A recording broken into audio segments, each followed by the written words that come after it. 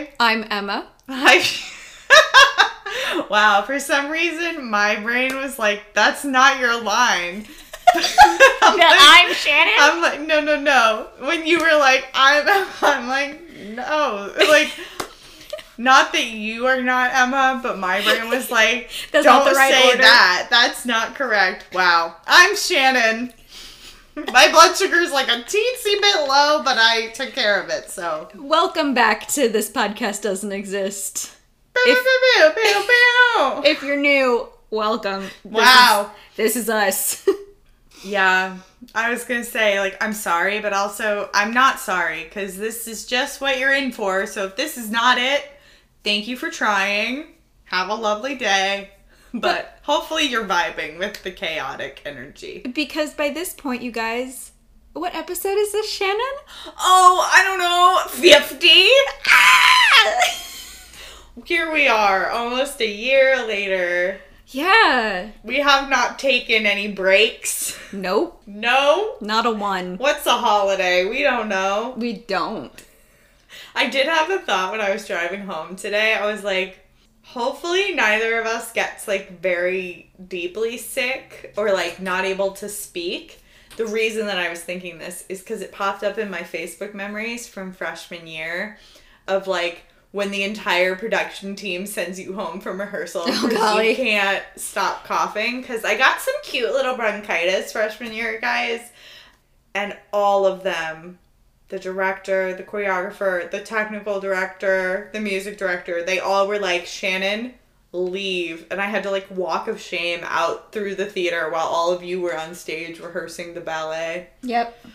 Opera thing that happens, the show within a show. Yep. But anyway, that was in my head, and I was like, what happens if one of us can't talk? Do we just, like, switch and, like if you get sick, am I just hosting 2 episodes in a row? Because then all you have to do is be like,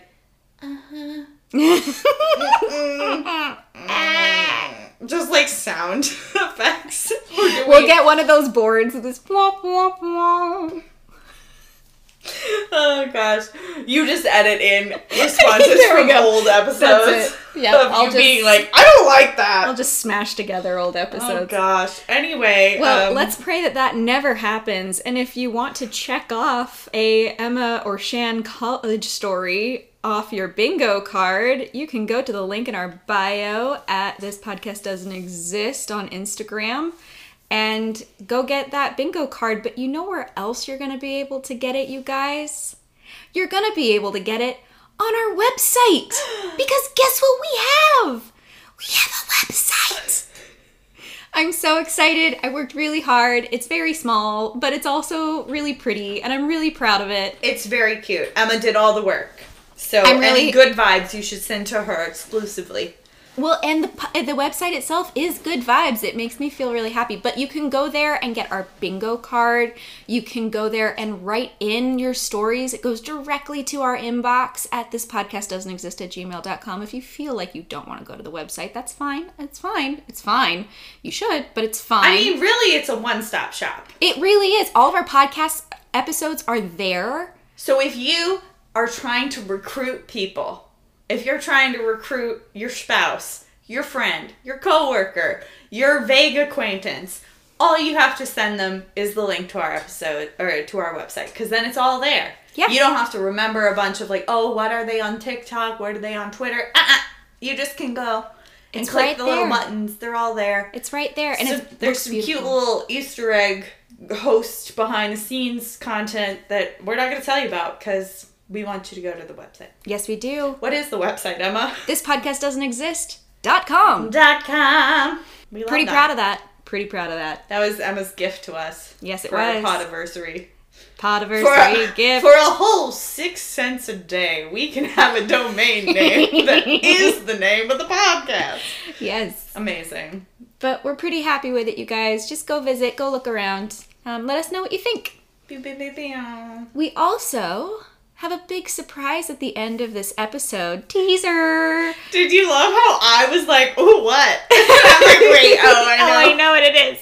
But you just turned with such intent and like, I did. Ooh, and I was like, ooh, what I'm are we excited. doing? I'm really excited for this surprise. We've only been planning this surprise since like episode 3. Yeah. honestly. But it's exciting. It's fun. Please stick around, though. Well, we all know who else is here. It's my blood sugar. She's kind of low, but I already ate stuff, so I'm gonna wait. She'll be okay. If she interrupts again, it's fine. It's fine. She is the third co-host. She is. Not the couch. She is. We have a whole team here. We really do. A whole team. But anyway, you guys, please stick around because this episode is going to be fun, long. I'm concerned. I think you're going to like this. Yes, but I just like to state at the beginning that I'm concerned because I was like, oh yeah, it's episode 50. It's super big, super fun. And then I was like, oh no. Because that means Emma's going to feel the need to be like really big and it's spooky season. It's going to be really a lot. And I just am not, I'm never ready for that. But that's okay. You say that I'll like it, so. I really think you will. It's not necessarily the kind of spooky I usually do. I had a lot of fun with it. Is this topical, like based on recent news and events? No. Oh, okay. It is not about the Zodiac Killer. Okay. If you guys haven't seen, people have, a small cohort of people have supposedly found the man who was the Zodiac Killer. I am still skeptical because there is very little cross that proof. off on your bingo card, because until Billy Jensen is like, we got him. Yeah, exactly. Guys. That was my exact thought. I'm like, Unless Paul Holes tells me. And to be honest with you, this is just me being petty, but Fox News broke the story, so. Well, that's because they're trying to cover for Ted Cruz, but we'll get past that. Anyway. That's another episode for another time. Yes. So it isn't necessarily topical, but it is of the season. Mm-hmm. So Shannon, your teaser this week is going to be very easy. Because what comes to your mind when I say, amok, amok, amok, amok, amok, amok? Hocus Pocus! Exactly! And where does Hocus Pocus take place? In Salem! Salem, Massachusetts. My friends, today we are going to talk about the Salem witch trials. Woo! Yes, so appropriate for the season, but not necessarily the kind of spooky you thought it was going to be. Oh man. Now I feel like I'm gonna like... Do you feel better? No, I'm nervous now because I feel like I'm gonna feel the need to insert as many references as possible. But, like, look, I love Hocus Pocus. It's one of the only, like, Halloween movies I watch because you guys may have been able to figure out. I don't do horror movies. No. Mm-mm. But I haven't seen it since, like, last Halloween. And I didn't watch it growing up all the time. So, like, my friend Brian from high school was obsessed. Like, pretty sure he could just quote the whole movie to you in order. Yeah. With costume changes. I can't do that. But I will try and pull some references out of the air. I think you'll find your spots. We'll see. For over a year, Salem Village, Massachusetts was plagued by the devil in the form of witches who had given their allegiance to him. The witch trials of 1692 to 1693 illuminate a dark history at the beginnings of America, and may in fact tell us more about our fragile humanity than we realize. That's deep. Thanks, man. Your AP English teacher would be proud. That's immediately where I am now. The Crucible. Yep. Junior year. We're back. So we read it senior year of high school, and halfway through senior year of high school, my AP English teacher was suspended because she slapped a kid. So she had some angry things, so we stopped the Crucible halfway through. Womp womp. No, it was one of 3 summer reading, like required reading books going into junior year. Oh. And I remember being amped because, pro tip, I don't think anybody that listens to us is still in high school, but here's a little bit of knowledge that you can share with the young people in your life or the college students in your life. it's much easier to procrastinate and read the entire play the night before and write a paper than it is to do that with a novel. Oh, yes. I pulled that out so many times. Anytime we got to select like a genre or an author, senior year I did a whole project about Arthur Miller because I was like, I can read a bunch of plays the night before. That's so interesting. I did my senior project on Marilyn Monroe. They were married. Oh, that's fun. I think it wasn't specifically about him. It was about, like, American playwrights. Because we had to be like, American literature, bleh. And I was like, all right, a bunch of old white dudes, but they wrote plays. Yes. Here we are. Anyway, I digress. That's okay. So a short history of Salem. I'm pulling a Shannon here. Woo!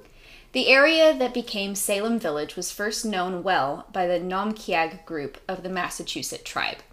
They were nomadic, following the seasons to move from settlement to settlement, leaving their structures in certain areas empty, ready for their return. Early colonists were frustrated by this when they were found in those supposedly abandoned homes, as they struggled to make their own and farm the land they had thought was theirs. Even with this, the Nomkiag helped the settlers to learn the land and farm, though disease from the new families populating their shores made the Nomkiag numbers dwindle. It became worse during the King Philip's War from 1675 to 1678, when the indigenous tribes were kept in awful conditions as prisoners of war and killed with European weapons. The land eventually was taken by the settlers. Note: Salem Village now acknowledges the Nomkiag Massachusetts tribe as the rightful heirs to the indigenous land. Obviously, it's just a statement. They can't give the town back, so. But Nomkiag descendants still live in and around Salem.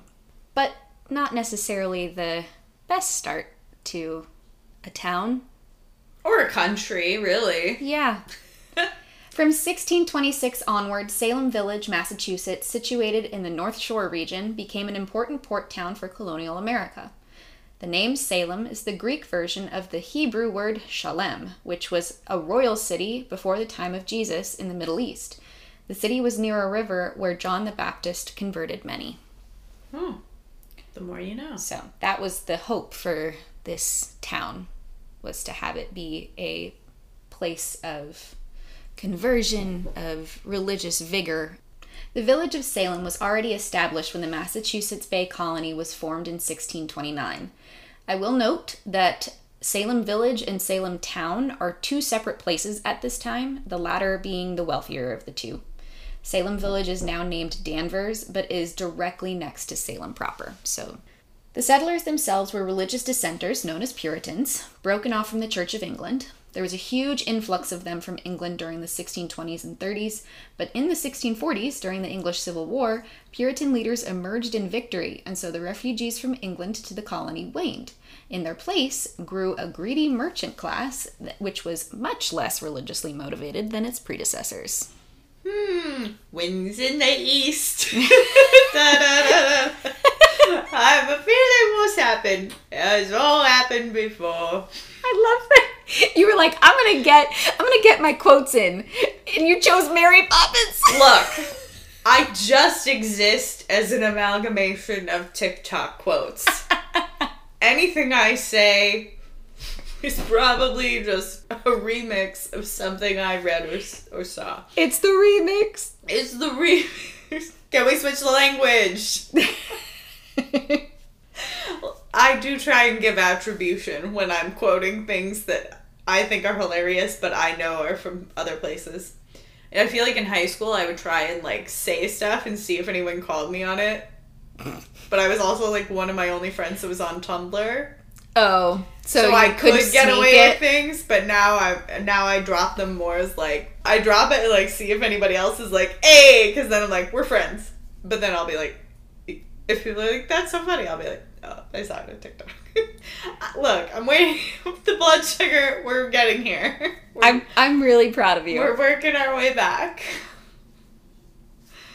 My blood sugar has run amok. All right, so Reverend Cotton Mather, someone named their kid Cotton. Come over here, polyester!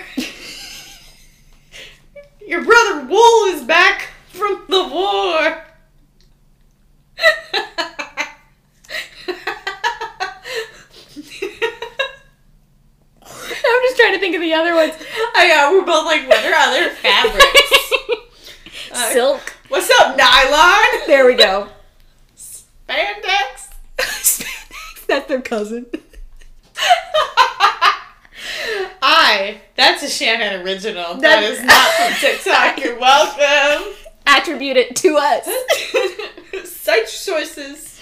This podcast doesn't exist. That was so good. So Cotton Mather. Nylon Mather. He just sounds like a cult leader, a Christian evangelist. Like, just the cadence of that name, I'm like, yeah. He's got a little bit of that, but he's kind of like sort of better off in terms of like the bad guys in this situation. Like, he's on the better side. He's not the best. He's not winning. He's just settled in the middle. If you guys can't, I was gonna say, if you guys can't see. If you can't see right now, can't see me, and that's unusual for you, please pause this podcast and call 911. Especially if you're driving a car. Maybe, I don't know how to help you. I think polyester thing broke me. Dude, we're on page 2. Oh, that's way further than I feel like we would have. 12. Sweet. Jesus. So Reverend Cotton Mather, Reverend Polyester Mather, a prolific writer living in Boston, wrote in his 1689 book Memorable Providences Relating to Witchcrafts and Possessions of his belief in witchcraft. Surprise, surprise. Fueled by his account of the, quote, stupendous witchcraft, end quote, that affected the children of a mason named John Goodwin. So the Goodwin's eldest had apparently been tempted, by the devil no less, to steal the linens off the line from a washerwoman named Goody Glover. She was an Irish Catholic and was considered very disagreeable in her old age. Good old Goody Glover. Yeah, exactly. And her own husband described her as a witch. I'm not a witch, I'm your wife. Exactly. Like, he's gonna reference everything that's not Hocus Pocus. I think is it's what's working happening. so far. Yep. According to Mather, she cast spells on the children, resulting in 4 out of the 6 kids having fits, what some people apparently called, quote, the disease of astonishment, end quote. Symptoms included neck and back pain, loud random yelling, flapping their arms like birds, having no control over their own bodies, like becoming limp. This so far sounds exactly like my daily life. Except these last 2. So having their tongues drawn out from their throats, which I'm guessing is just like keeping their tongues out of their mouth. Like panting like a dog, maybe. And trying to hurt others or themselves. Okay. You relate to that on a personal level. I'm relating that to a previous episode. Jersey Devil. Sounds very similar. Ooh. Also sounds like they had it coming. Yeah, it's called being a good neighbor. If you're not going to parent your children, I will. Yeah. Okay, yeah. So far, I agree. But this account caused the accusation of Goody Glover of witchcraft. She just looked at them really hard with her, like, cloudy, annoying, like, I'm just old, let me live. Basically. And they were like, never mind. Never mind, it's not worth it. So Mather wasn't the only person of the time who wrote on witchcraft. It was very much in the zeitgeist of the Puritan culture and the Christians of the time. Europe had experienced witch hunts in somewhat of a ripple effect from the 1300s through to the 1600s, with witchcraft being marked as a capital crime in England in 1542, punishable by death. America's witch hunts were at the end of this era, but just as brutal. The earliest recorded execution because of witchcraft in America was of Alcee Young from Hartford, Connecticut in 1647. The Connecticut witch trials went from this execution through to 1663, which is intense. That's like almost 20 years. You want to know where my brain is happening right now? What? Have you seen the TikTok of the girl? This one's actually related, I promise, where she's like... When you're a young woman with depression in Salem, Massachusetts, and you're like, oh, yes. Oh, I just wish we'll have to find it. Yeah, I have to put it in the story because it's so true. It's like, wow, I wish I could just bewitch that person. Looks around suspiciously. Dang it, no one's watching. I love that one.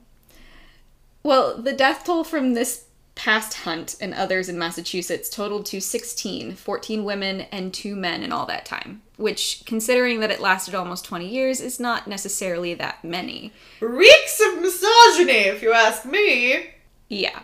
So, what was their idea of a witch at this time? I don't know, Emma. Why didn't you tell me?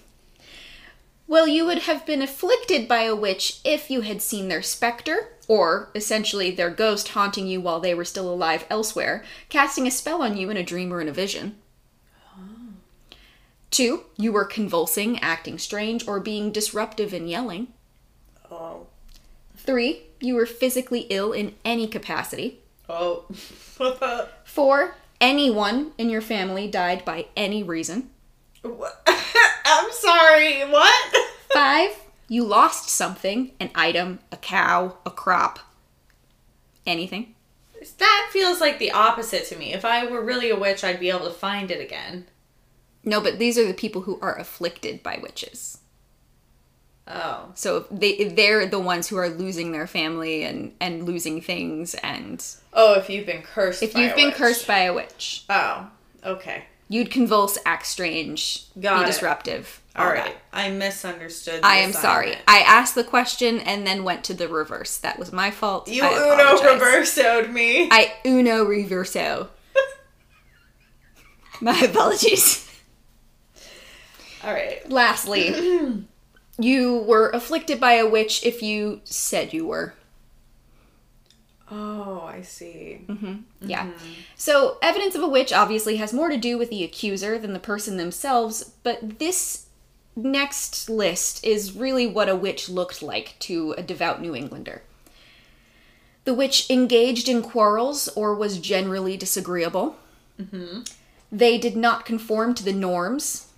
They missed church services. They were unmarried. They did not have any children. Their family had died by any reason, usually suddenly.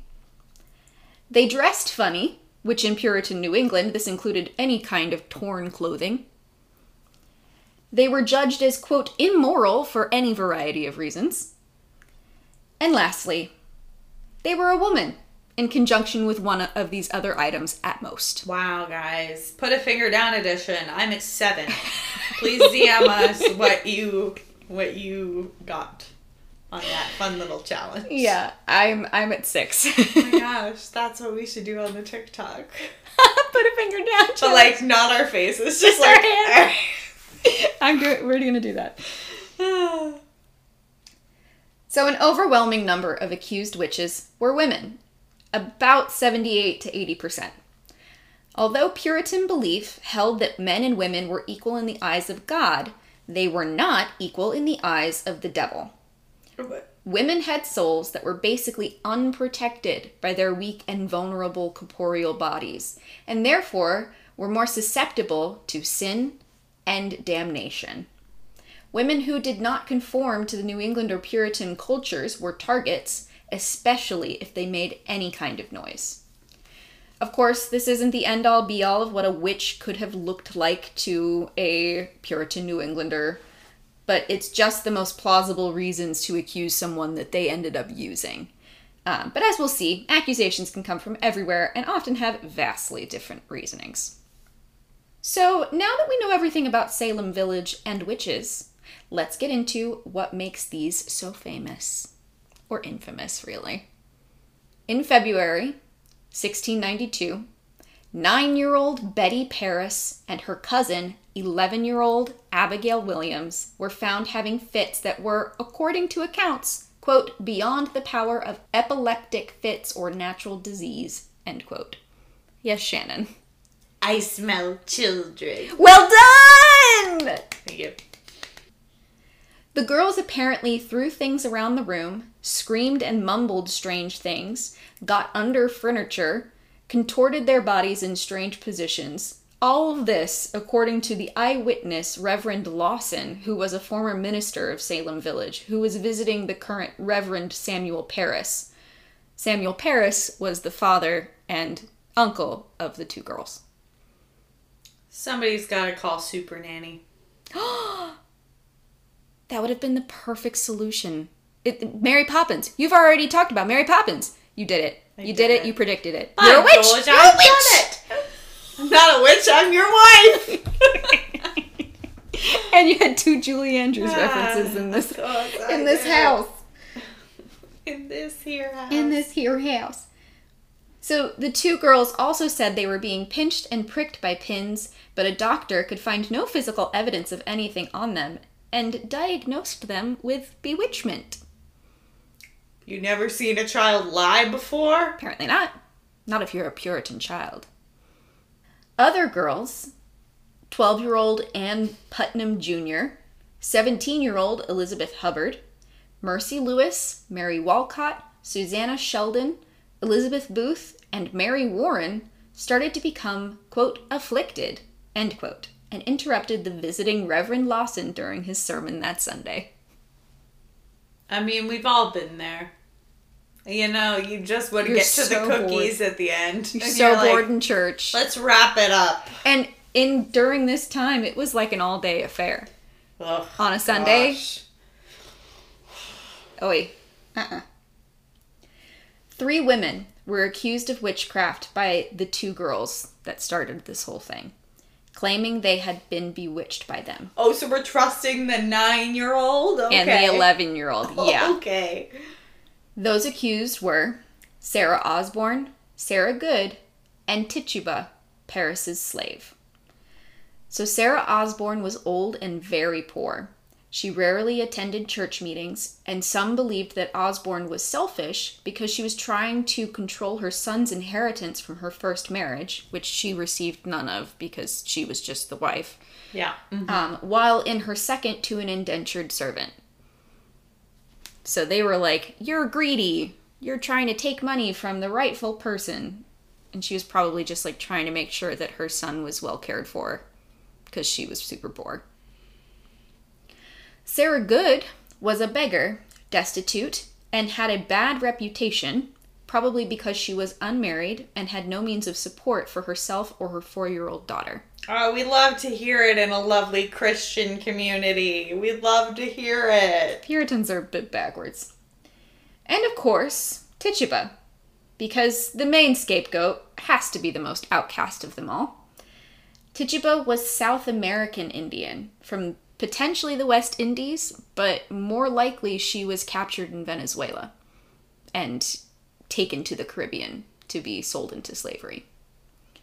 Awful.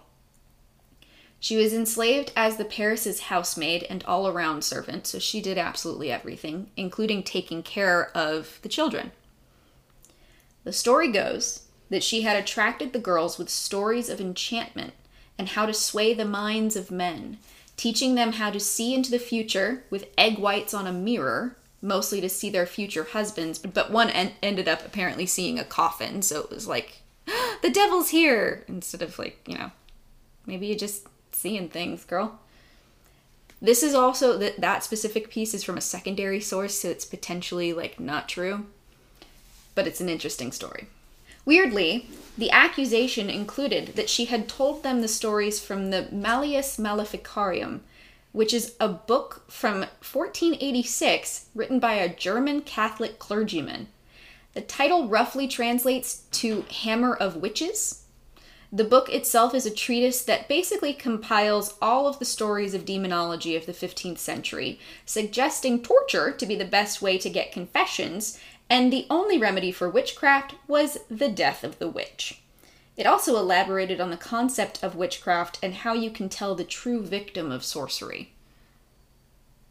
Right, and this enslaved woman was reading Latin. Was supposedly very familiar with this really old book. Yeah, she was reading Latin to them. Right. Yeah. Mm-hmm. Yeah. Okay. Yeah. I find this weird because it's from a Catholic person, too. Like, the Puritans were very much, like, against Catholicism. Any kind of papist anything, they were like, not about it. No. So, honestly, I think that that's inserted into the story because it's like, the Catholics, they're trying to get us.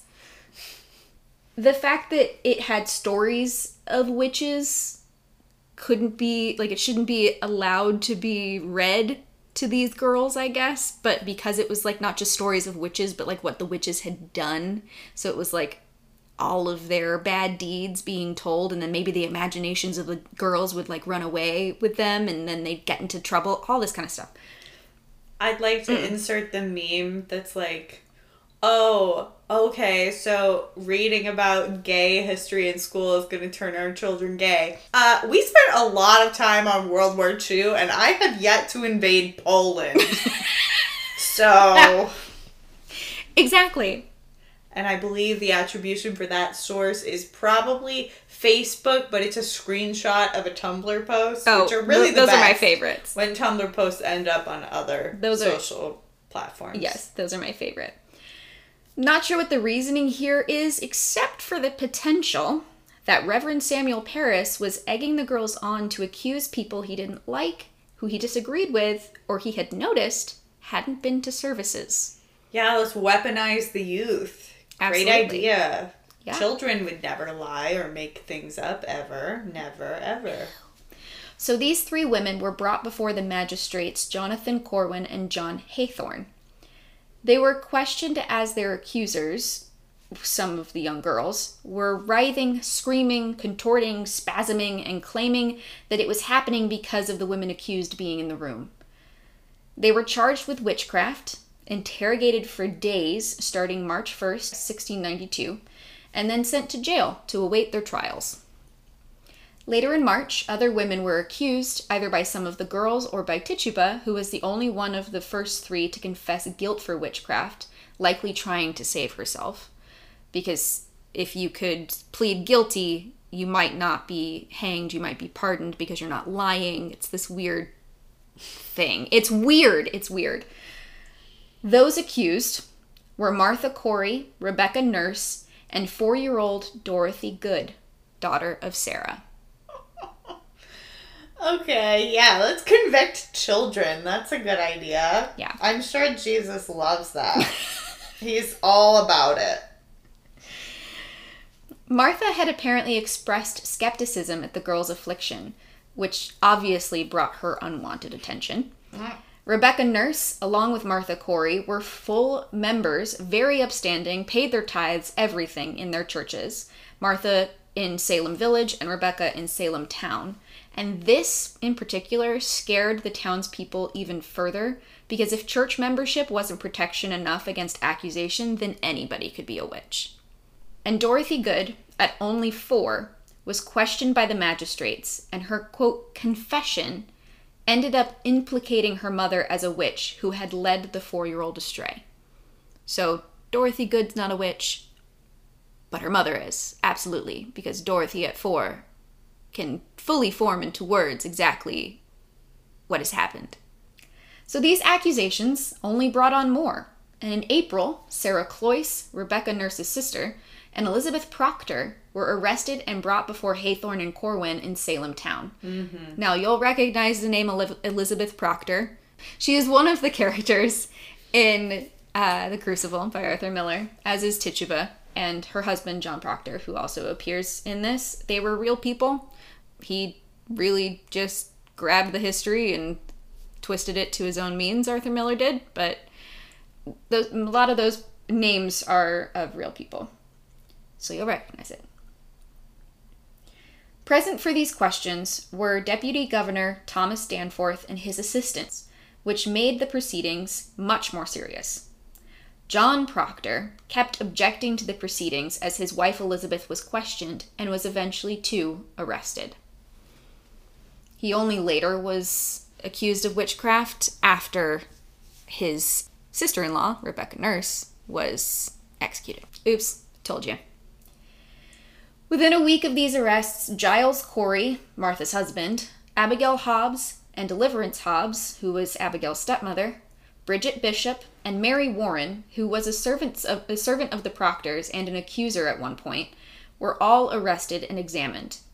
Abigail, Deliverance, and Mary all named still others, including Sarah Wilds, William Hobbs, who was the father of Abigail and husband of Deliverance, and Nehemiah Abbott Jr., whose name I love, Mary English, Sarah Bishop, and her husband Edward, and Mary Easty, who was the sister of Rebecca Nurse and Mary Cloyce.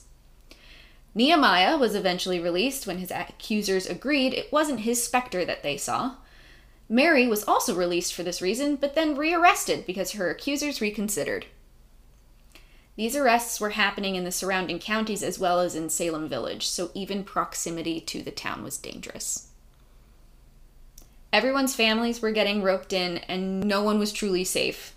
It seems after John Proctor was arrested that men were getting accused as well.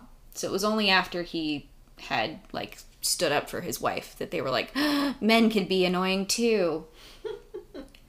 On May 10th, 1692, Sarah Osborne, one of the first accused, died in jail.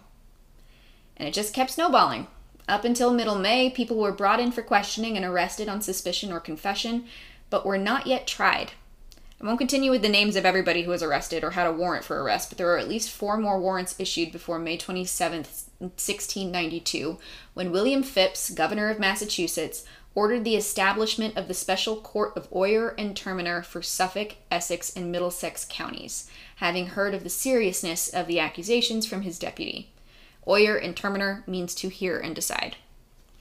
The way the court worked was that there were 8 judges who would decide a verdict among themselves, a bit like the Supreme Court, among whom would be presiding were Chief Magistrate William Stoughton, John Haythorne, Jonathan Corwin, and John Richards. These names are important later. Can I get a Mark or a Luke? Nope, they're all named John. A Matthew? There's a lot of Johns. Too many Johns. With this new court established, 36 more warrants were issued. Examinations were still taking place while these people were either evading capture or were arrested and brought to questioning as well. When the court finally came together at the end of May, there were 62 people in custody on charges of witchcraft awaiting trial. There's not going to be anyone left in this town. That's why they kept going to the other towns. They were just expanding. They were like, oh, we need him. He's the baker. Yeah. we can't accuse arrest him. I want bread. So remember Polyester Mather? Uh-huh. Well, he wrote to John... His name is Cotton Mather, you guys. I want to make sure that I get that right. Nope. He wrote to John Richards, one of the judges, on May 31st, 1692, in support of the prosecutions, but wanted to warn against the following. This is a quote. Do not lay more stress on pure spectral evidence than it will bear. It is very certain that the devils have sometimes represented the shapes of persons not only innocent but also very virtuous. Though I believe that the just God then ordinarily provides a way for the speedy vindication of the persons thus abused. So basically, careful of spectral evidence, but also they'll be saved if they're not witches. This is why I said he's middling. He's in the little valley of good and evil. No, we're not giving out cookie crumbs, Emma. He gets better. No, it's just... His name is Cotton. He had no chance. But you're right. I shouldn't give him the cookie crumbs. No. So, tests that would bring forth evidence that you were a witch in court could include the following. Spectral evidence, as we've discussed, that the afflicted person had seen you or the shape of you as they were bewitched. The accusers, of course, had to bring this forth. You couldn't say... Yes, if they had been haunted while alive. Exactly. Mm-hmm. Yes. The touch test, which was basically when one of the afflicted was having a fit, and when the accused touched the victim, the fit stopped, because apparently then the magic would get transferred back into the witch through the touch. Mm-hmm. Yeah. The discovery of puppets, more like voodoo dolls, that kind of thing. They didn't have voodoo, any understanding of voodoo at this point, but that's the basic understanding of what the poppet would be. Mm-hmm. Any books on palmistry, horoscopes, or anything deemed immoral or ungodly in your abode. Oh, I'm out. Yep. Any pots of ointment, which, let a girl be moisturized. Jeez. I need my lotions. No one's going to see your elbows in Puritan, Massachusetts, Emma. But it's so uncomfy. Can you imagine against that wool having dry skin? Yeah, I imagine a lot of things were uncomfortable about the past. You're right. I mean, I can't speak because in the past I would have died as a baby, so I can't really. I don't really know. But, yeah, because you haven't experienced it. Yeah. Look, even in my. I was gonna even in your past lives. My past lives, I'm like, oh, that'd be a bummer if your reincarnation is just the same thing over and over again. Like, am I diabetic in every lifetime? Because if so, like, we should who go. did my ancestors piss off? That's what I really want to go to a psychic now and be like, so has she had any past lives, or is she like a new soul? Like, I want to know. This is the Mark 1. Like, this is like the Windows 97 version of my soul. I've got to go through some upgrades.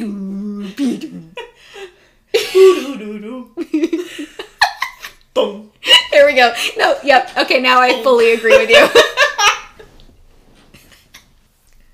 Any testimony of a confessed witch that you were a witch would automatically make you a witch. Your own confession, obviously, would prove that you're a witch. These are my confessions. And perhaps the most famous is a witch's teat, which was... I'm sorry. Oh, God. Was my face too much? No, I just was expecting you to say one thing, and it was not that. What'd you expect? Drowning them. Oh, no, that was something that they did in like the 1400s and then decided it wasn't useful. Has skewed my... Yeah, the weighing thing in Monty Python 2 was a very medieval thing. It's not something that they did at this... They had advanced. They had moved on. Right, to believing 9-year-olds. Right, yeah, right. Yeah. Very learned. And the witch's teat was a mole or a blemish anywhere on your body that wasn't sensitive to touch. So they would, like, strip you in the courtroom and, like, touch all the moles on your body and see if you flinched when they touched them. Like, they'd lightly... they wouldn't, like, press on them. They'd be like... Like when you go to the doctor... Well, this probably doesn't happen for you. No, I have no moles. Normal... No. Let me finish. Oh, I'm sorry. You're like...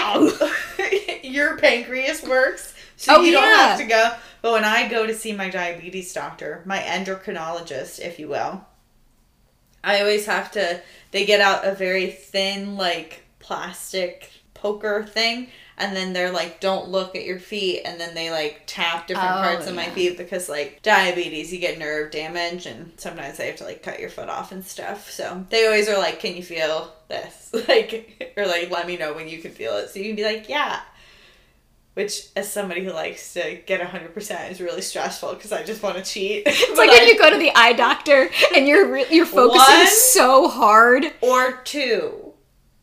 1 or 2. And you're just, like, pressing your entire being against the thing. And you're like, 1? I think. And they're like, okay, 1 or 3. And you're like, frick, I don't know. They look the same.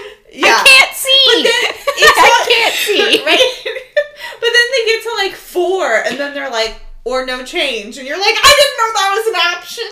So like, do I actually have an astigmatism? I don't know. I don't know either. I can see out of my glasses. That's all that counts. Right, they were poking moles. I was like, how did we get here? Yeah, they poked moles, which automatically meant you were a witch if you couldn't feel it. That's so uncomfortable, too. But, like... Especially because they all men, a double and everyone... serving of misogyny. And all of them are women. Yeah. Except for, like, a handful. So... So this brings us to the trials. The court... Oh. Oh. Dum. That feels like a bad group project from AP English. Like, people, like, in their backyard filming, like, a Law and Order Salem edition. Oh, I would can we please do that? No. I would work so hard on that. I'm not asking for another group project. That's fair. That's fair. This one's enough. So the court convened on June 2nd and brought the first case to the grand jury. Nobody was given legal counsel. You literally were just, like, defending yourself. Objection? Right? Overruled. So middle-aged, which in the 1690s speak is like 35, 40. Yes, 30. Bridget Bishop came before the judges. She defended herself, saying, quote, "I am innocent. I know nothing of it. I have done no witchcraft. I am as innocent as a child unborn." She apparently was promiscuous and gossipy, wore odd costumes like a coat that had been cut or torn, they couldn't decide, and her lifestyle was deemed, quote, immoral, because she flirted with people. She's a hoe. She a hoe. Not a spade. No. Just a hoe. Just a hoe. Not a trowel. A hoe. Why is my gardening joke not funny? No, I laughed at you internally. I'm so sorry. Did you not hear it? Internally doesn't help, Emma. I'm not a witch. I can't hear your thoughts. You're not a witch, you're my wife. Correct. It's the entire episode. That's going to be the title. Yep, it is the title. So that should be on the bingo card. I'm not a witch, I'm your wife? No. Like, you guessed. Well, that wouldn't really work. But because you hear it. I'm like, my own personal bingo card is. Need to make you I guessed what the title of the episode's gonna be before it comes out. That's what we should make you for the Podiversary episode. We should make you a bingo card. My own bingo Your card. own I bingo just sit here with like a marker, a whiteboard. You just hear it like. The court had a trial the same day and convicted her as a witch. And because witchcraft was a capital offense, it meant the only verdict was death. On June 10th, 1692, Bridget Bishop became the first to be executed by hanging for witchcraft in Salem Village.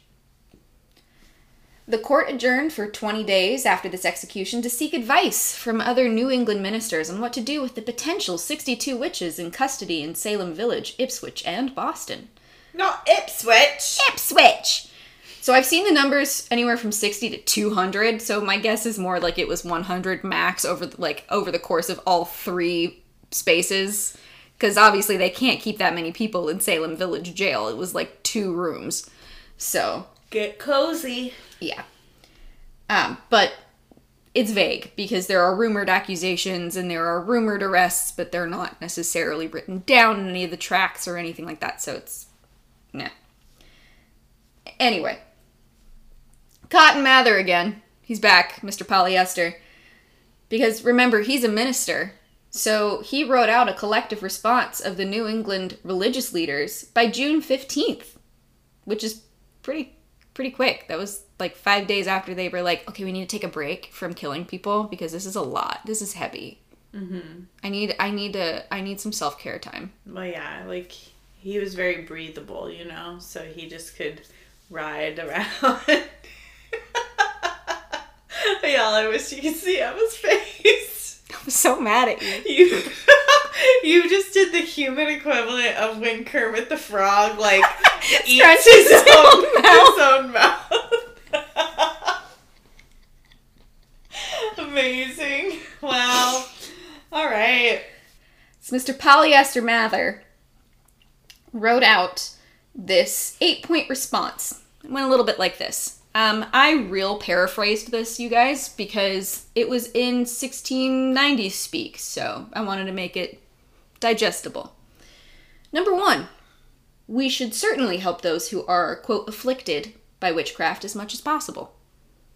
2, God should be consulted, i.e. pray for wisdom and discernment, to make sure that you get the right people convicted. Oh, what? That was an option? Right? 3, take extreme caution when prosecuting witchcraft because if it's real and you give it too much credit, you're dealing then with the devil. And that opens a door for irreversible consequences on your part. That's fair. Okay. 4, look out for false accusations, specifically against those who had a spotless reputation before they were accused, or who have never before had an issue with anyone. He used the word tenderness, and I didn't like it. Oh. 5, no one should be questioned in a way that there will be great noise, company, or openness, which I presume means questioning them privately is preferable. So that their questioning is not the test for the trial. So they're not testing them during the questioning. You're testing them during the trial. That's what was supposed to happen. 6, the devil gets to look however he wants. So he could, in theory, take the form of someone virtuous and unblemished in order to lead to their demise and presumed guilt, even if they were not a witch. Another admonishment against spectral evidence, but this is also not always the case, is what he says. This is basically what he said earlier on. 7, some people may just be more forceful than others, and we don't know yet if the people charged are of the devil or just strong-willed until questioned and tested thoroughly. And 8, and I'll use what he said because it's pretty self-explanatory. Quote, nevertheless, we cannot but humbly recommend unto the government the speedy and vigorous prosecution of such as have rendered themselves obnoxious, according to the direction given in the laws of God and the wholesome statutes of the English nation for the detection of witchcrafts. End quote. You obnoxious over there? We have rendered ourselves obnoxious. Tag yourself. It's me. If you have rendered yourself obnoxious. I think it's me. Am I the drama? Am I the drama? Look at you making a Drag Race reference. Who is she? I'm learning. I'm from Azusa, witch. Hey, you don't know her yet. I don't know her yet. Her name's Adora. It was just her birthday. We love her. I'll get there. Eventually. However, I'm sorry, am I the drama? Am I obnoxious? Are you sticking me in? No, never. However, the judges took this response, internalized only the first 2 and the last, and then just went whole hog. So they were like, yeah, we'll talk to God. And yeah, we'll take care of the people who have been victims of this. And yeah, we'll, really go after the people who are practicing witchcraft. But the other stuff, we don't care. One of the judges resigned because he didn't see how spectral evidence could be admissible at all. So, Nathaniel Saltonstall, thank you very much for leaving. But he was replaced, and still more people were accused and arrested. And examined. But he wasn't the only person in Salem who questioned the validity of the trials. Some members of the community had even started a petition for the release of Rebecca Nurse when she was first arrested. When she was initially found not guilty in her trial, Judge Stoughton asked the jury to reconsider their verdict because of the girls having fits in the courtroom while the trial happened. And so they did. Objection. So many objections. I know. Another suspected witch, a man named Roger Toothaker. Sorry. Yeah, no, it's a great name. It's a really great name. He died in prison, awaiting trial on June 16th. Sorry. Yeah, sorry, man. From June 30th through early July, 5 women were found guilty and others were set to stand trial. The 5 women found guilty, including Sarah Good and Rebecca Nurse, were hanged on July 19th. And it just keeps going like this. So on August 19th, 1692, another 5 were executed for witchcraft, including John Proctor, who had been so adamantly defending his wife, Elizabeth Proctor, who had also been convicted of witchcraft, but she was given a temporary stay because she was pregnant. Which also Arthur Miller uses in The Crucible. Mm-hmm. September saw another 18 people indicted. 81-year-old Giles Corey, Martha Corey's husband, refused to plead anything. He wouldn't plead guilt and he wouldn't plead innocence at his arraignment, and so on September 19th was killed by the peine forte et dure, which is strong and harsh punishment in French, which meant that he was basically pressed to death by laying increasingly heavy stones on top of a board on him in an attempt to get him to confess before it killed him. Obviously, it did not work. Again, I really feel like Jesus was on board. He was like, yup, this totally falls in line with what I've been saying. Can you feel the sarcasm in the statement? Can you feel it? Can you hear it? Can you taste it? As someone who does not subscribe to, any sort of spiritual, religious practice, I'm just like, y'all can't be picking and choosing what you believe in. If you believe all the bad stuff, you gotta believe the, like, forgive each other and don't be a jerk parts, too. Yeah, you can't be cafeteria Catholic about it.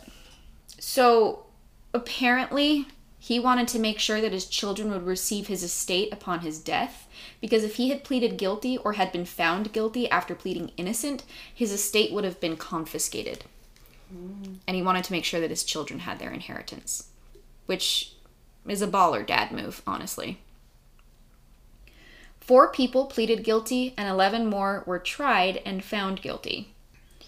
8 more people were hanged on September 22nd, including Mary Eastie and Martha Corey.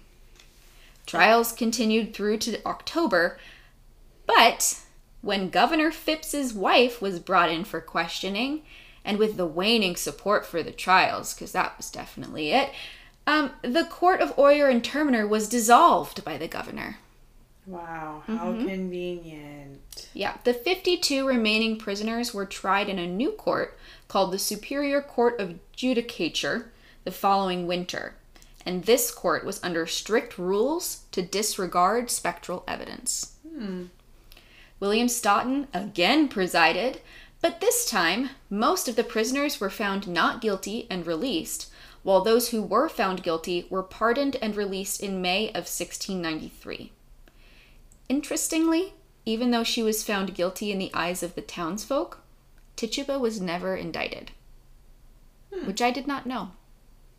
All in all, 19 people were executed, 1 was tortured to death, 4 died in prison, 4 pleaded guilty and were pardoned, 6 were found guilty and pardoned, and 10 managed to escape from prison. I was going to say, with the number of people in prison, there is definitely some uprising stuff that could be happening. Absolutely. There were, like, escape attempts Prison break. all the time. There were people who, like, would come to, like, visit their family member or whatever and, like, somehow get them out. Like, it was way too easy. Oh, officer, what are you talking about? I totally had a hunchback when I came in. What? This? Oh, this is my sister. But she was with me when I came in. Yeah, definitely. Oh, this is just me lump. What do you mean? There's no one standing next to me. You're seeing a ghost. You are a witch. You? I mean, at that point, I'm sure it was actually very scary, but I feel like if I had been in jail for such a long time, I would just get to the point of, like, you want obnoxious? I'll give you obnoxious. Of, like, no, I would just go toddler on them. Like, no, you're a witch. Yeah. I accuse you. Yeah. There would be no, like, after that, there would be absolutely no decorum in my body. Like, I would be like, oh, no. Heck no. Like, there's no reason. What are you gonna do? Kill me? Oh. Why did we turn into, like, French maitres? Oh. God. So there were 2 dogs that were suspected of witchcraft. What? No. And they were executed for suspicion. Burn the whole town. Right? When I got to this point, and then I wrote, which is absolutely dreadful. Like, after all of this, yes, it's awful. Like, it is. It truly is. Humans being terrible to humans, okay. Understandable. It's bad. They do it all the time. We do it all the time. But a dog? 2 of them. You looked at a sweet pupperino and was witchcraft. No! It's cats, my dude. I mean, like, literally going back, we talked about this in art history class, like, going way back. Cats. You didn't use cats in, like, cute little family scenes or, like, wedding portraits and paintings. You used dogs because they're, like, familial and safe and whatever. Cats have negative and or sexual connotations. So you don't just put them in a happy painting. So if you guys will go back to our second episode on William Shakespeare, one of the supposed Shakespeare... Episode 3. My apologies. You were episode 2. I was episode 2. Y'all, this is not great. If you'll remember, one of the suspected people who could have been William Shakespeare if he wasn't who he said he was. I'm not going to remember his name now. You know where my brain went? He was played by Ben Affleck in Shakespeare in Love. Christopher Marlowe? Yes, he wrote a play about witches in the form of black dogs. And this was very much like are you going to correct me? Am I wrong? No, I'm just annoyed. Oh, okay. I was like, I don't think I'm wrong. I think I remember this. I have no idea if you are correct or not. I'm just annoyed that there was so little popular culture that people saw one play once and they were like... Well, it became a part of... Because a lot of the people who were not literate would go to these shows and then would talk about them, and they would take on these stories as, like, truth, because some of them had, like, folklore in it that they had already kind of believed, and then this story is, you know, fleshed out for them on stage, and they're like, yes, that's exactly what is happening. And in this story, there's a witch in a town who uses a hound of hell to terrorize a farmer and his family. And it turns into this thing where, like, black cats and black dogs are in the same camp as the devil. That whole situation. I want a little black cat. Me too. So Desperately. much. Desperately. They're the cutest. I know, they've got such sweet little faces. Like Sarah's kitties. Their eyes are so bright against their little black cheeks. I love them. Have you seen people using the autumn filter? Yes! It makes me so happy. They look like kitty little cats? Binks. Yeah. I love it. Thackeray Binks. Thackeray Binks! The star of NCIS. Did you not know that? I did not know that. Bruh, how have you... Because I don't watch NCIS! But I've definitely talked about it before. If you have, it has completely left my brain. In the human form... Well, I guess he voices the cat form, he does. too. But the young Thackeray Binks in his flowy white shirt is definitely what's his my face? crush. McGee from NCIS. I believe you. I had no clue. I am speaking with informed authority on this. Ooh, that's a good phrase. Informed authority. You wouldn't be familiar. Nope. So, the aftermath. The estates of those who had been convicted of witchcraft had been confiscated by the Massachusetts Bay Colony, which just ended up making it almost impossible for the heirs of the people who had passed, any of their remaining family, to buy the land back. Like, there was just no way. There was a book called The Witchcraft of Salem Village, which describes the after effects of the trials very succinctly. Quote, "The whole colony, moreover, had suffered. The people had been so determined upon hunting out and destroying witches that they had neglected everything else. Planting, cultivating, the care of houses, barns, roads, fences were all forgotten. As a direct result, food became scarce and taxes higher. Farms were mortgaged or sold, first to pay prison fees, then to pay taxes. Frequently, they were abandoned. Salem Village began that slow decay, which eventually erased its houses and walls, but never its name and memory." End quote. So, I'd like to point something out that I really hate, and it's the fact of prison fees. That if, like, you get arrested, you have to pay a fine for being arrested, even if you were innocent and released. That makes me mad. I don't know. Barnaby will probably come back to me and be like, actually, there's like a good reason for it or something like that. I don't Capitalism. know. Yeah. I don't know why he ended up being Ernie from Sesame Street. Look, you married him. I know. I love him. But he isn't a Muppet. I am. The colonists eventually felt remorse for the trials. Doubt that they had not convicted even one witch had permeated the culture. Oh. And even thought that with the droughts, crop failures, smallpox outbreaks, and Native American attacks, that they were being punished by God for their involvement and mistakes. I mean, if you believe in a vengeful God, you kind of deserve it. Governor Stoughton issued a proclamation on December 17th, 1697, a few years after the trials, kind of like a prayer of recompense to God, where he suggested that there should be, quote, an observed day of prayer with fasting throughout the province, so that all God's people may put away that which hath stirred God's holy jealousy against his land." End quote.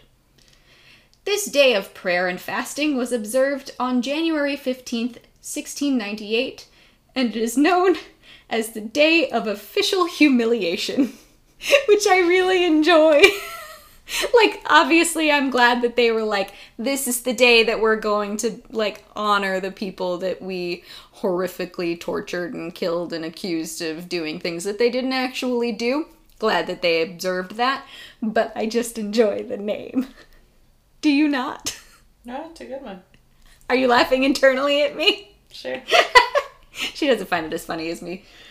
Anyway. In 1706, Anne Putnam Jr. apologized publicly for her role in the trials, basically stating that she was sorry to have had a delusion that Satan had brought on to her belief that her neighbors could have been afflicting her.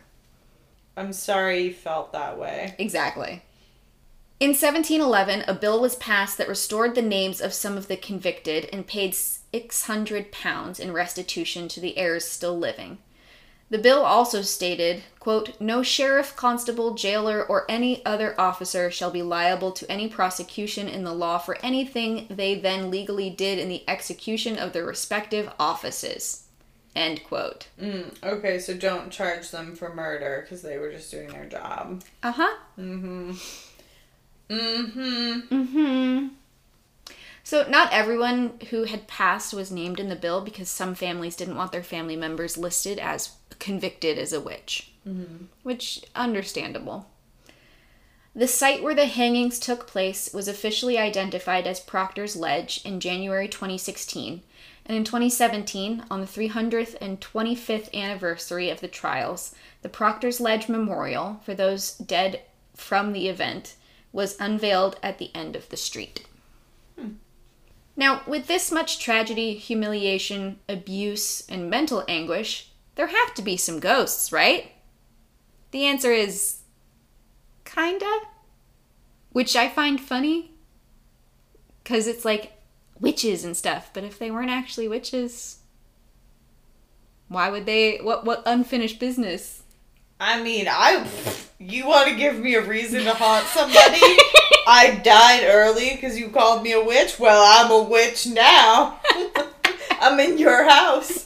I'm behind the door. Boo. Apparently a lot of the buildings have, like, eerie feelings and stuff. Bad vibes. I would completely understand bad energy being around. Yeah, bye. Like, if not necessarily a ghost, bad energy, absolutely. Another glorious morning. Makes me sick. She did it again, you guys. She did it. So, most of the buildings of the original Salem village, including the meeting house where the supposed witches were questioned, are now gone.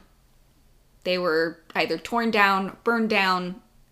One in particular has been named the Witch House, one that has withstood the test of time.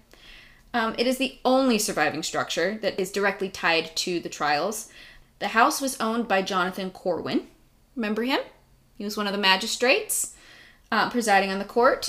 He owned the house at the time, and even the mason who helped remodel the house ended up being accused of witchcraft.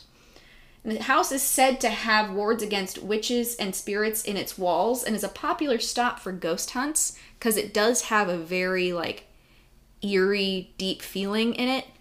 8 children died in the house because 1600s, hello, lots of reasons to die. And, sorry. There are. That's just the way you phrased it. 1600s, lots of reasons. Lots of reasons to die. But in any case, there aren't any captured specters or anything like that. No one has ever seen anyone within the house. It's just all around a bad vibe. Severely disappointing. It's just a bad vibe. But the vibes are so bad that even the ghosts don't want to hang out there. They're like, no, I'm just going to go up the road I'm going to go scare some cows or something. Good. I'm just going to go to the haunted bookstore. Oh, nice. Yeah, they have a haunted bookstore in Salem. They don't know who's haunting them because it doesn't seem connected to anything that happened in the building. Look, there are a lot of books to read. Right? That would be my dream. And you don't have to sleep when you're dead, when you're a ghost. I would love that. I hate sleeping. But you'd have to be the kind of ghost that can touch stuff. Oh, or I'd have to read over people's shoulders and then they'd turn the page too quickly and I'd be like, no, wasn't done. You just go back and you're like, and they're like, was there a draft in here?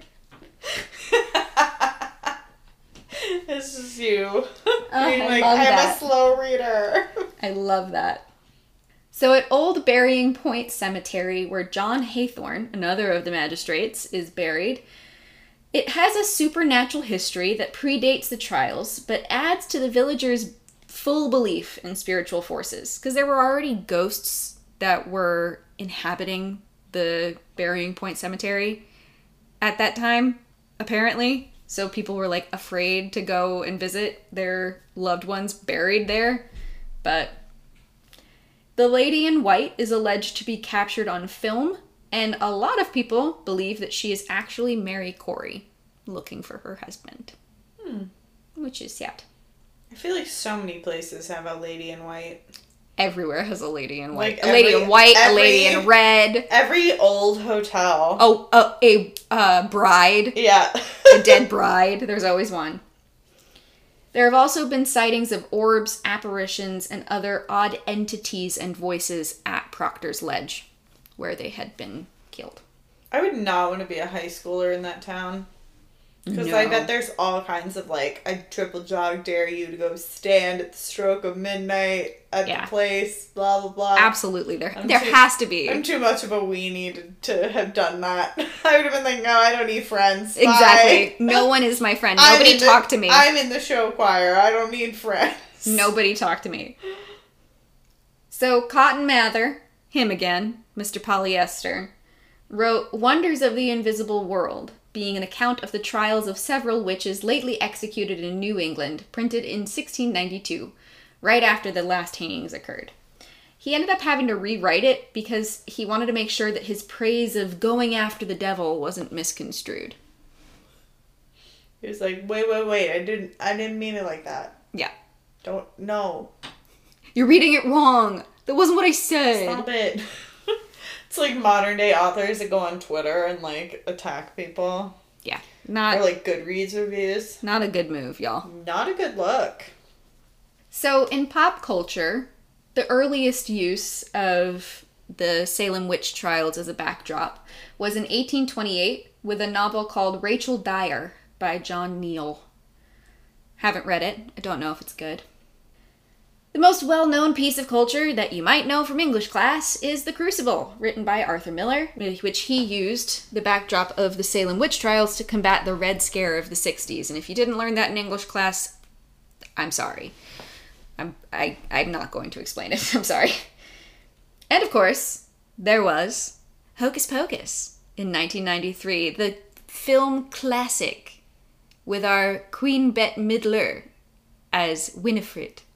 It's beautiful. If you haven't seen it, please do. It's on Disney+. Directed by Kenny Ortega. Yes, I forgot! Of High School Musical fame. Yes! I forget every year, and then it shows up, and I'm like, oh my gosh! What? So, what are our theories?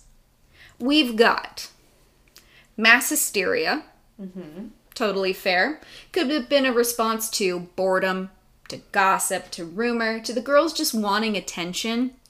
And neighbors wanting to get back at one another for a fight or a feud. Some pettiness. Yeah, just pure pettiness. And eventually it snowballed to a point that no one could bring it back. And so everything bad was soon seen as an act of witchcraft. And you get to a point where you can no longer go, actually, I was not telling the truth. Because then they'd turn on you and you'd be like, oh no. Because that's kind of what happened to Mary Warren, who was the servant. Right. Another possibility, which I think everyone knows at this point, is ergot. Bread. Convulsive ergotism is caused by eating rye bread made from grain that has the fungus Claviceps purpurea, which is also where LSD comes from, and can cause convulsions, illness, and hallucinations. It's a possibility. Just a several-year-long bad trip. Right? And then they put the baker in jail, and they were stuck with the old bread. They couldn't make new bread. I figured it out. Well, and what's interesting is that it really only afflicted young women, and that it could have been because of their weakened bodies or anything like that. That's been a claim. Or it was just that they were at home when the bread had first been made, and they were the first to eat it. Oh, I would have been done. Yeah. I would have been calling everybody a witch. Yep.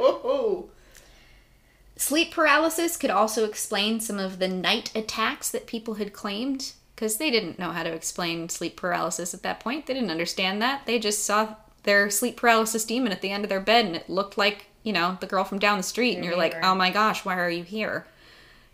Do you think people were getting a solid 8 hours at that point? Because, like, they didn't stay up as late because they didn't have lights. I was going to say, they probably slept with, like, while it was dark and woke up with the sun. And it's not like, and there was no daylight savings at that point. Yeah, they had to actually get up and, like, take care of a farm. Some of them, yeah. Or, like, at least do something. Like, everybody had a thing to do. Ugh. Says the girl who has a 9 to 5. Why do we have to do so many things? So, envy or greed within a family feud could also have been cause. Apparently, there were a few families in Salem who were feuding, and villagers started to take sides. Once the girls started acting strange, it could have been used as an opening to gain land from people you didn't like or agree with and clean up your town, as it were, once they were convicted. Which might have been why they got rid of the old woman and the slave and the beggar first. You know, clean it up. Mm-hmm. Strain from war, the economy, a lack of wealth. In this economy? Yeah. Ugh. Everything. Even before the trials, Salem Village was not having a good time. Seasons of crops had been lost. They had lost livestock, and generally they had less in every regard than their neighbor, Salem Town. The strain could have been what kicked off the anxiety and paranoia of being like, they have more than us. And we're so paranoid and stressed out and hungry that we're just mad. We're just hangry all the time. Basically, it was a case of hangry. The last possibility is that the devil is real. But the devil was not within the ones accused, but within the accusers. Maybe. The end. Yeah, I'm done. Maybe. And that is the Salem Witch Trials. Well done. I bet all the boys will love you. Yeah, out of the sisters, you're Winifred and I'm Sarah in Hocus Pocus. Put a spell on you. 'Tis firm. Yeah, yeah. True. Yes. I'm a little offended. Why? That you didn't mention the most powerful witch to come out of the Salem Witch Trials. It was Agatha all along. I completely forgot. There was a storyline in WandaVision. Which, like, you've had enough time to watch it, everybody. If you haven't watched it, go watch it. Because it's really good. It is really good, actually. It'll make you feel things. Fully cried throughout the entire last episode. Yeah. I had a hard time on that one. It was rough. It's good, though. Yeah. Anyway, the Salem Witch Trials appear in that as well. Yep. I think they're also in Timeless. That feels like something they would do. I think. Because it was like, the historian probably, like, met one of the girls that, like, is supposed to die and then was like, oh no, yeah. But if I, da-da-da-da. That's such a good show. I should go back and watch that again. Well, and Salem, Massachusetts now has a statue of Samantha from Bewitched. They put it up during the 60s. This is not something that I mentioned, but during the 60s, there was a resurgence of witches in Salem. And let me see if I can find it real quick. I think it's very ironic that witches and witchcraft were seen as such a terrible thing, which led to all of this happening. But now it's like the main drive of, I mean, I'm sure some people go for like being history nerds, but also, especially in October, I'm sure there's just a ton of basic girls being like, oh my god, come on, Coven, let's go to Salem. Like, I absolutely would wear a big hat and wear black and drink a pumpkin spice latte with you guys. Like, I'm there. Go. I'm absolutely there. Let's go, baby. The entire town of Salem during all of October is just Halloween. Like, they have events happening all through town. They do. That is truly Halloween town. Salem, Massachusetts. Let's go. Honestly, it's not that far. So what I was looking for before was this independent feminist group called the Women's International Terrorist Conspiracy from Hell, or WITCH. It was founded in the 60s. They also went by Women Inspired to Tell Their Collective History and Women Interested in Toppling Consumer Holidays, among other names. They came up with other acronyms. But they were basically just feminists who were interested in social change. They were pushing for social change. And this is a quote, that they viewed the witches of Salem, quote, as the first guerrilla fighters against women's oppression, end quote. They are really cool. But they put in the 60s a statue of Samantha from Bewitched in the middle of Salem. Still there. You can get your picture taken with it. It's really cute. I guess it's really not Samantha from Bewitched. It's supposed to be Elizabeth Montgomery, the woman who played her, but like it's Samantha from Bewitched. So, Salem, let's go on the road trip. Yay. How you feeling, bud? Sleepy. I'm so sorry. Blood sugar lows. No, it's just, it's 9 o'clock on a school night. But. Ooh, you gotta get excited now, though. I know, that's why I said, but. Wait, there's more. Thanks, Billy Mays. Billy Mays, the guy who's the OxyClean. Oh, the laundry detergent. Yeah. Got it. But wait, there's more. Sorry. May he rest in peace. Yeah, sorry for that reference. So we're doing a giveaway. Woo!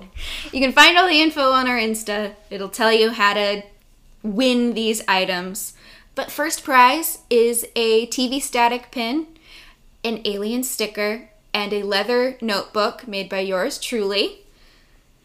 And second prize is a card from us, an award ribbon with an Illuminati-esque figure on it, and a couple adorable stickers that Shannon has collected for you.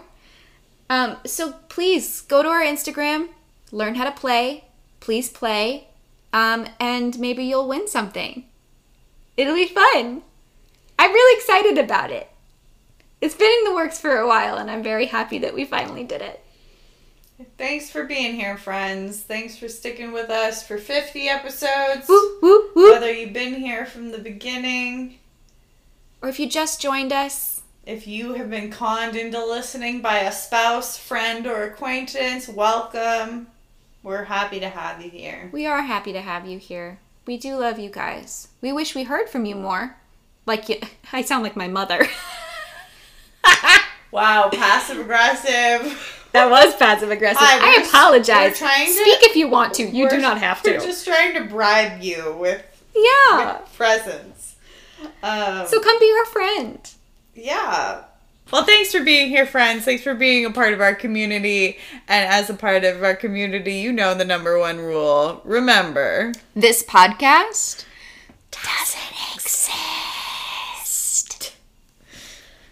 Well done, we did it. Oh, we did it. 50 episodes! I'm tired. I know.